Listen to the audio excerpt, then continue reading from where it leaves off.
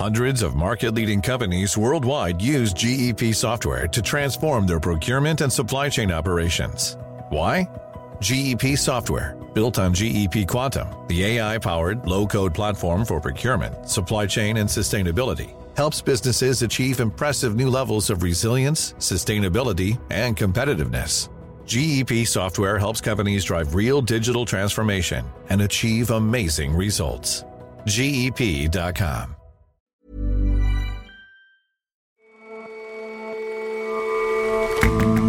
Hello and welcome to The Intelligence from The Economist. In New York, I'm John Fassman.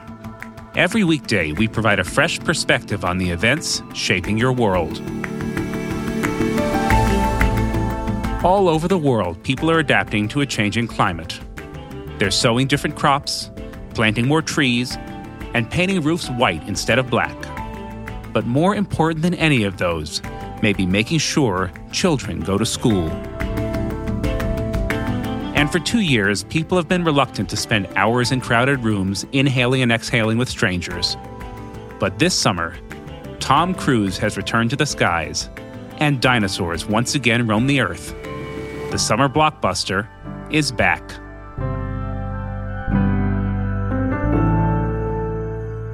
But first, today, Hassan Sheikh Mohammed was inaugurated as president of Somalia, 10 years after he first entered the presidential palace.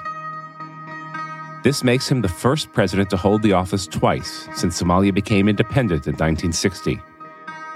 But while Mr. Mohammed has broken new political ground, his country faces many of the same challenges it did when he first took office. The threat of widespread famine, vast swaths of territory held by jihadists, and much like in 2012, terror attacks are routine.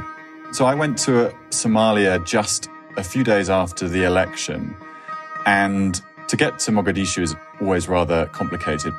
Tom Gardner is The Economist's Horn of Africa correspondent.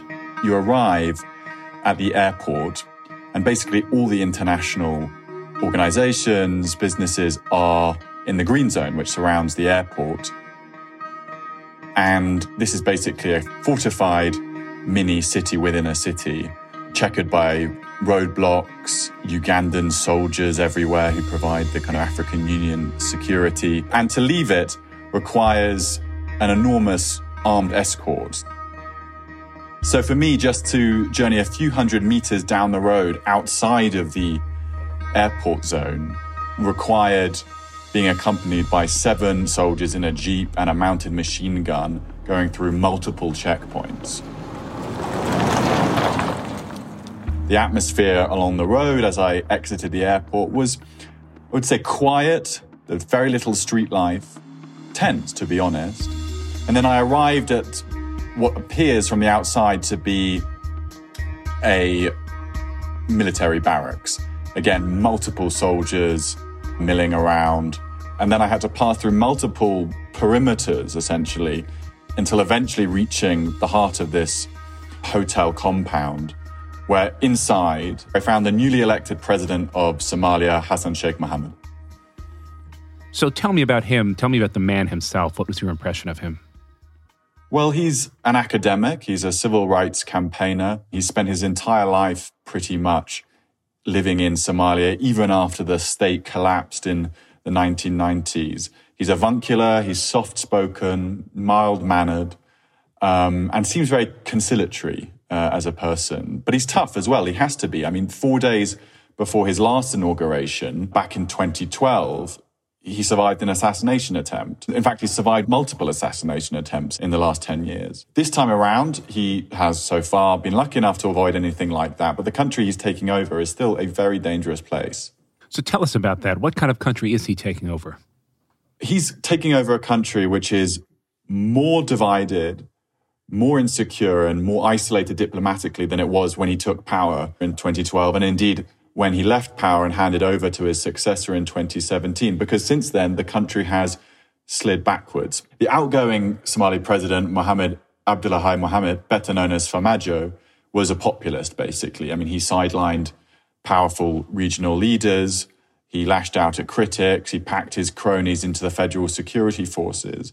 And he also upset foreign allies too. He drew close to Qatar and Turkey at the expense of other influential Gulf states, the United Arab Emirates in particular, and he picked fights with neighboring Kenya and Djibouti. Hassan Sheikh Mohammed told me he had run for office again in order to calm the hostile atmosphere in Somalia. First of all, everybody who is here in Somalia, whether he is the president or whether he is an ordinary citizen, is living in a risk zone, a risk environment. This time around, I'm seeing an opportunity and that I can put stronger foundations for the state building of Somalia. I'm not claiming that I will leave Somalia like Denmark and Finland, but I'm going to leave Somalia much better than as I came to it. Things really came to a head last year when Farmajo's attempt to stay in office by delaying elections threatened a return to full-scale civil war. So you've described an exceptionally fractious country, it sounds like. Do you feel that President Mohammed is in a position to heal those divisions? It will be difficult. I mean, whoever has run Somalia, a labyrinth of clan loyalties typically undermine national unity. But he does come to power on the back of considerable goodwill. Many Somalis have welcomed his return as the man to fix the mess. And he's moved fast, I'd say, to mend bridges with opponents. One of the first things he did, actually, after winning the election was to invite all of Somalia's regional leaders to a meal together. He then promised he would share power and complete a new federal constitution. Abroad, too, he's making some friendly advances. He told me about his international diplomacy, and foreign leaders have rushed to support the new man. America, in particular, is sending hundreds of troops back into Somalia to help the government fight a jihadist organization called Al-Shabaab, which is affiliated with Al-Qaeda. And at one point, Al-Shabaab controlled wide swaths of territory. How much of a threat does it now pose today? So in Hassan Sheikh's first term, the jihadists were knocked back, and he told me about how his administration had liberated many towns during his time in power. But since then, he says it's spread again across the country. Years, we lost most of those districts that we liberated in 2012, 2016. All these districts has been taken back by Al-Shabaab, many of them. Not. It controls much of the countryside, and it's claimed to have infiltrated state institutions in recent years, in particular the security apparatus. In the places they control, Al-Shabaab also runs courts, it provides basic goods and services. They're more entrenched now than they ever were. Al-Shabaab was not collecting revenue, now they are collecting revenue. Some estimators say they collect more revenue than the government itself. They are everywhere now, in the institutions, in the port, in the customs. So they are now established a kind of deep state within our state and within the country. Because of the compromising of the security apparatus, a few places are safe. We just heard President Mohammed say that he liberated districts during his first term. What is his plan to deal with Al-Shabaab this time? Hassan Sheikh is a moderate Islamist with links to the Muslim Brotherhood, so I think that helps explain the stress he put on winning the ideological battle, waging a kind of multi-front war, as he put it, to take the Islamic narrative back from Al-Shabaab. But I think a lasting solution will probably require talks with Al-Shabaab as well, and that means first pushing them back, building a favorable military position to negotiate from. The last big offensive against Al-Shabaab was in 2019. Hassan Sheikh says he will launch another. And then once he's really pushed them back deep into the countryside, theoretically, talks could begin. I think in practice, that could take years. So jihadism, as embodied by Al-Shabaab, that's probably the most well-known threat facing Somalia. But what else is President Mohammed going to have to contend with? I think the biggest issue facing Somalia right now is the drought, which is afflicting the Horn of Africa as a whole. This is one of the worst droughts in decades, and the UN predicts things are going to get even worse. It's predicting that more than 7 million people are going to be affected by the end of the year, and that perhaps up to 400,000 will die before the end of this month. Hassan Sheikh told me he was appointing a new special envoy to deal with the drought. He has done so since. He's spoken with the World Bank, the United States, the UN, everyone in an effort to deal with this. But one of the problems, in fact, of al-Shabaab controlling so much territory is that access to much of the population is very difficult for these aid agencies, which makes dealing with this even harder. So it sounds like he's facing a battle on many fronts. Do you think he's up to the job? I think most Somalis would say his first term in office was very much a mixed bag. I mean, corruption in particular was rampant. His cabinet was fractious and unstable. He went through multiple prime ministers. But this time he does come armed with experience. He says he's better equipped to deal with graft this time round. And he has a reservoir of goodwill. I think he will need both to bring unity and peace to Somalia. All right, Tom, thanks so much for your time today. Thanks very much, John.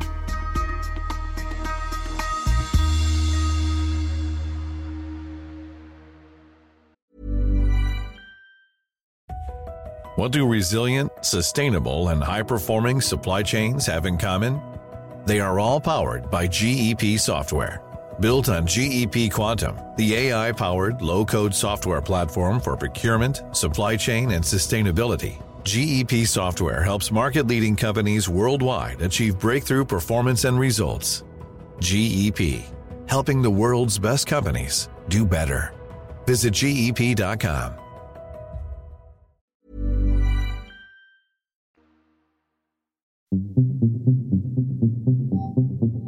As temperatures rise around the world, growing seasons are starting earlier, rains are coming later, if at all, and crops are being scorched. Record-breaking heat waves in northwest India and Pakistan. Out-of-control bushfires are continuing to burn in Western Australia. And more than 180 people have been killed in devastating flooding and landslides in Nepal and India. Some of the world's poorest countries, with the least amount of money available for adaptation and mitigation, may suffer the worst impacts. But there is an overlooked tool that could help people adapt better to the changes. Education gives people the mental equipment to adapt to climate change. Robert Guest is The Economist's foreign editor. Education makes people more able to change the way that they do things, to get hold of new information, to process it, and then to turn it into practice. So this means that people who are better educated are actually better able to cope with the effects of things like droughts and floods? Yeah, people who have almost no education find it much harder to accept the idea that they might have to change the way that they do things in order to survive under totally new circumstances. And that's the challenge that climate change poses to a lot of people. And Robert, one reason we're talking about this is you've recently been to Kenya. Yeah, I went to Kenya to see what all this looks like in practice. So I spoke to Shadrach Lolakuru, who comes from a family who own cows in the north of the country.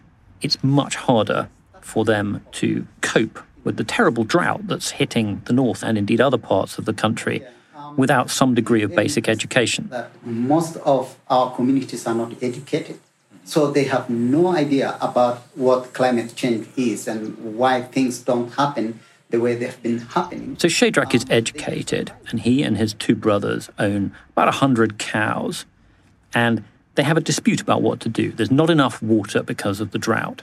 So Shadrach, who's reasonably educated, says, okay, we've got to sell half of our cows so that the 50 cows we've got, there'll be enough water for them and they'll survive and be healthy. We could sell part of our cows and put money in the bank and wait to buy more cows when the drought has gone. And with the 50 cows we sell, we'll have money and we can put it in the bank and we'll keep it. But his older brother, who is completely uneducated, never been to school, he's older, so, there just wasn't schooling around. He says, no, I can't sell any cows because if I have fewer cows, I'll be less of a man. People will respect me less. It has been not easy for my brother to accept that because he knows what defines the status of a man is the more cows you have, the more respect you have, the more admirable you are. He also doesn't understand that climate change is real, that the rains are not coming back, whereas Shadrach, who reads the news, he listens to the radio, he understands that climate change is real and that they have to adapt. It has been so difficult to convince my brother, but I think we are now trying to make him understand more. The herds come down from about 140 to 100 in recent years, and it's a very difficult process of negotiation, but they're getting there. In other families in the same area where they don't have any educated people at all, you're finding that people are refusing to sell their cows, and all their cows are just dying. What else does education help with as far as climate change is concerned? So there was a real-world study in India that showed that in areas where people were affected by floods, if the mother was educated, she was much more likely to be able to keep her children healthy after that. And it showed that mothers who were educated but in poor households were just as good at keeping their children well nourished as mothers who were uneducated but in well-off households. So it's not just that educated people are more likely to be rich, it was that education itself was essential in helping people cope with floods.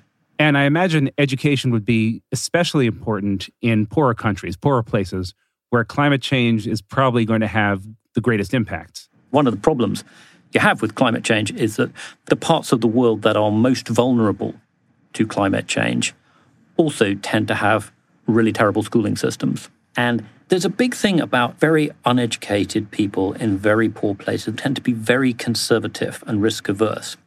And that's completely rational. If you're a subsistence farmer and you try something new, a new way of planting your crops, and it goes wrong, it can be fatal. And so there's a very understandable tendency just to do things the way your forefathers did. But when the circumstances change as dramatically as they are doing because of climate change, it doesn't work because you have to be able to adapt to new situations. And that's the great thing that education enables people to do. So it's not just about what you learn, it's about the ability to learn. So there's another family I met in Kenya who epitomized this difference, and that's the Mulwa family in eastern Kenya. My name is Philip Mulwa, and I come from Mwingi, Migwane, in Kitui County. In Philip's fields, the maize is taller than your head. It's very impressive. Next to it is his father's field, where it's below knee height. We are looking at one maize which is full of fruit and the other one which is very down, about 2 feet. And the same rain has been raining, and this guy is doing very well than the other one. The difference here is education. Philip, who is better educated, has dug a retention ditch to conserve water. He and his wife buy fertilizer and new drought-resistant seeds rather than simply taking the seeds from the previous year's crops. They test the pH of the soil and they add lime if it's too acidic. They plant their seeds earlier than their neighbors do so they catch the first rain. You have to be prepared as a farmer.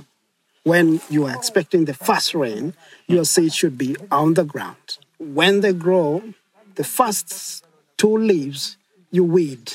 And then they adopted all these techniques in the past 10 to 15 years, partly in a response to climate change. And then you will have fruits after 3 months. Okay. Sure bet. These new techniques work well, as Philip's burgeoning crop demonstrates. He offered to teach them to his father, but he's not interested and uses none of them. When you don't follow the simple rules, it's not the best thing to do. You have to change with time. And so, Robert, do you think that Philip and Shadrach are more keen to learn new techniques because they're more educated or because they learn specifically about climate change at school? It's principally just because they're going to school. I mean, there are places where people are taught about climate change at school, but mostly it's learning how to read, learning how to process new information. Just being able to read helps you find things out. One farmer in Nepal told us proudly that he'd done at least 100 courses in agricultural training on the internet. And it had taught him new ways to shore up his rice paddies, to save water, to hold back floods, which, alas, have gotten much more common in Nepal, and to diversify into more valuable cash crops like bell peppers. Meanwhile, his elderly, illiterate neighbor is struggling to produce rice in the same way that she used to. And so when people think about climate change adaptation, what usually comes to mind are things like seawalls and green roofs. But from what you've just told us, it sounds like we should consider making education better around the world an essential part of adaptation strategy. Absolutely. I mean, there's a place for big engineering projects in helping people adapt to climate change, but they tend to be designed to address one specific problem that may or may not happen. The advantage of education is it's much more flexible. It prepares people for almost any plausible scenario. And on the plus side, the overall state of education in the world has been getting significantly better over the last couple of decades. But COVID has really interrupted that. So before the pandemic, roughly 53% of 10-year-olds in low and middle-income countries were unable to read a simple text. That figure, the World Bank estimates, has probably risen to about 70% because of learning loss in schools. That's a huge deficit. So it's tremendously important to get that back. If the world is changing fast, people have to be able to change fast. And they're only really going to be able to do that if they've been to school. Robert, thanks so much for joining us today. Thank you, John.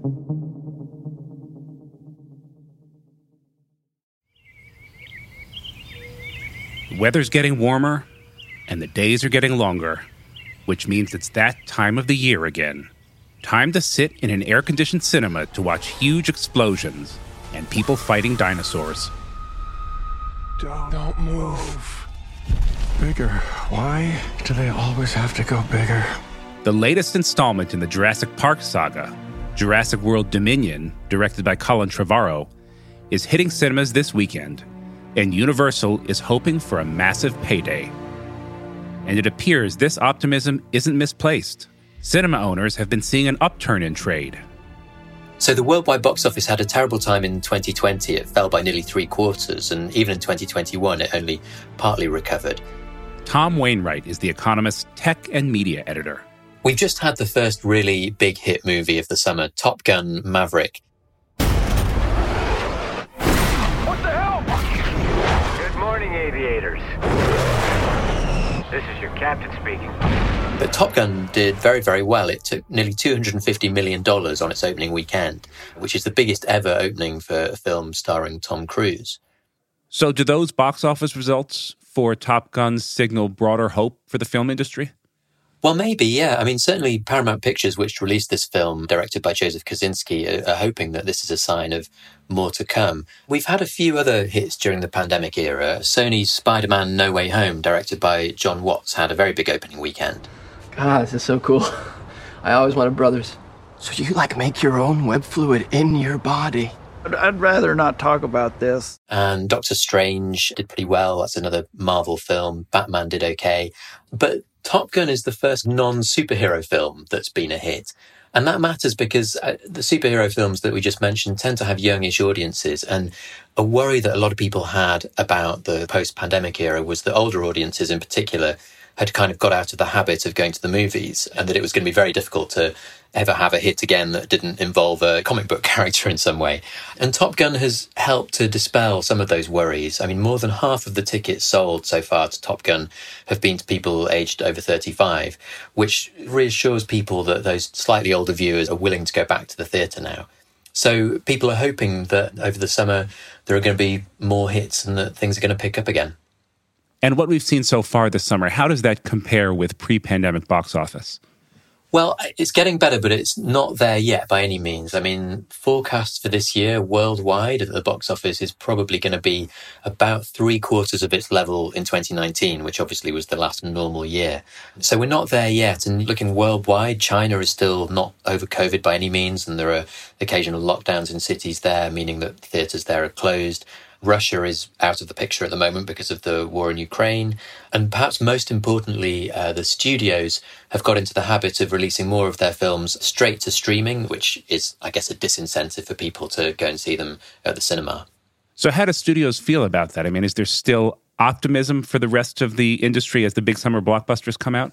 I think there's certainly more optimism than there was. I mean, it's been such a terrible couple of years that people are absolutely dying for anything that looks like good news. So I think people are feeling more cheerful. And we've got some quite big films coming out in the next few weeks. You know, Jurassic World Dominion from Universal is out this weekend. Then we've got Lightyear, which is the latest kind of Toy Story film from Disney. We're still not quite up to pre-pandemic levels of releases, though. There's going to be fewer films released this year than there were in the before times, because I think studios are still a little reluctant to risk some of their bigger films in theatres. And of course, there's quite a long kind of production timeline. The films coming out now are based on decisions made many, many months ago. But I think the performance of Top Gun will make people think again. It's going to take hundreds of millions of dollars at the international box office.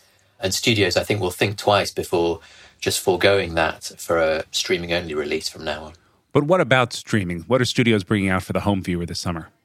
Well, there's quite a lot going on there as well. The same day that Top Gun came out and did very well, Netflix released the latest season of Stranger Things, and that too did incredibly well. And over the summer, there are a couple of very high-profile examples. We've got the latest Game of Thrones saga from Warner Brothers Discovery coming out in August. And just after that, Amazon Prime Video is releasing a Lord of the Rings spin-off. Now, that is reckoned to be the most expensive piece of television ever made, and in fact, its budget for the whole season is about 3 times the budget, reportedly, of Top Gun. So there are big reasons for people to stay at home as well. And Tom, let me end on a personal question. You're a media editor. What are you looking forward to seeing this summer? Oh, I don't know. I mean, let's see. I've got 3 young dinosaur fans at home, so Jurassic Park is appealing. It might be, I'm not sure they're quite old enough for it yet, though, so we may have to stay home for that one. To be honest, I'm a Stranger Things fan, and I've been enjoying that. So for me, it really is a kind of battle between the box office and the sofa. In my case, I think the sofa is winning so far, but hopefully I'll get out soon to the theatre. How about you? The sofa wins in my house, too, and so does Token. I'm looking forward to seeing Lord of the Rings. But either way, thanks so much for stopping by, Tom. Thanks a lot.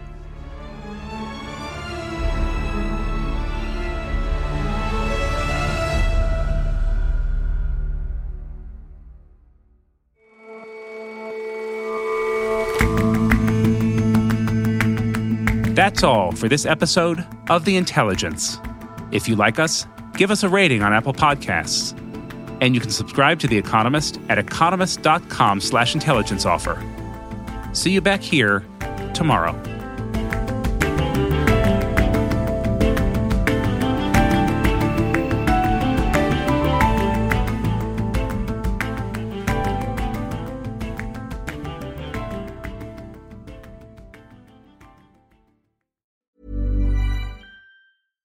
Hundreds of market-leading companies worldwide use GEP software to transform their procurement and supply chain operations.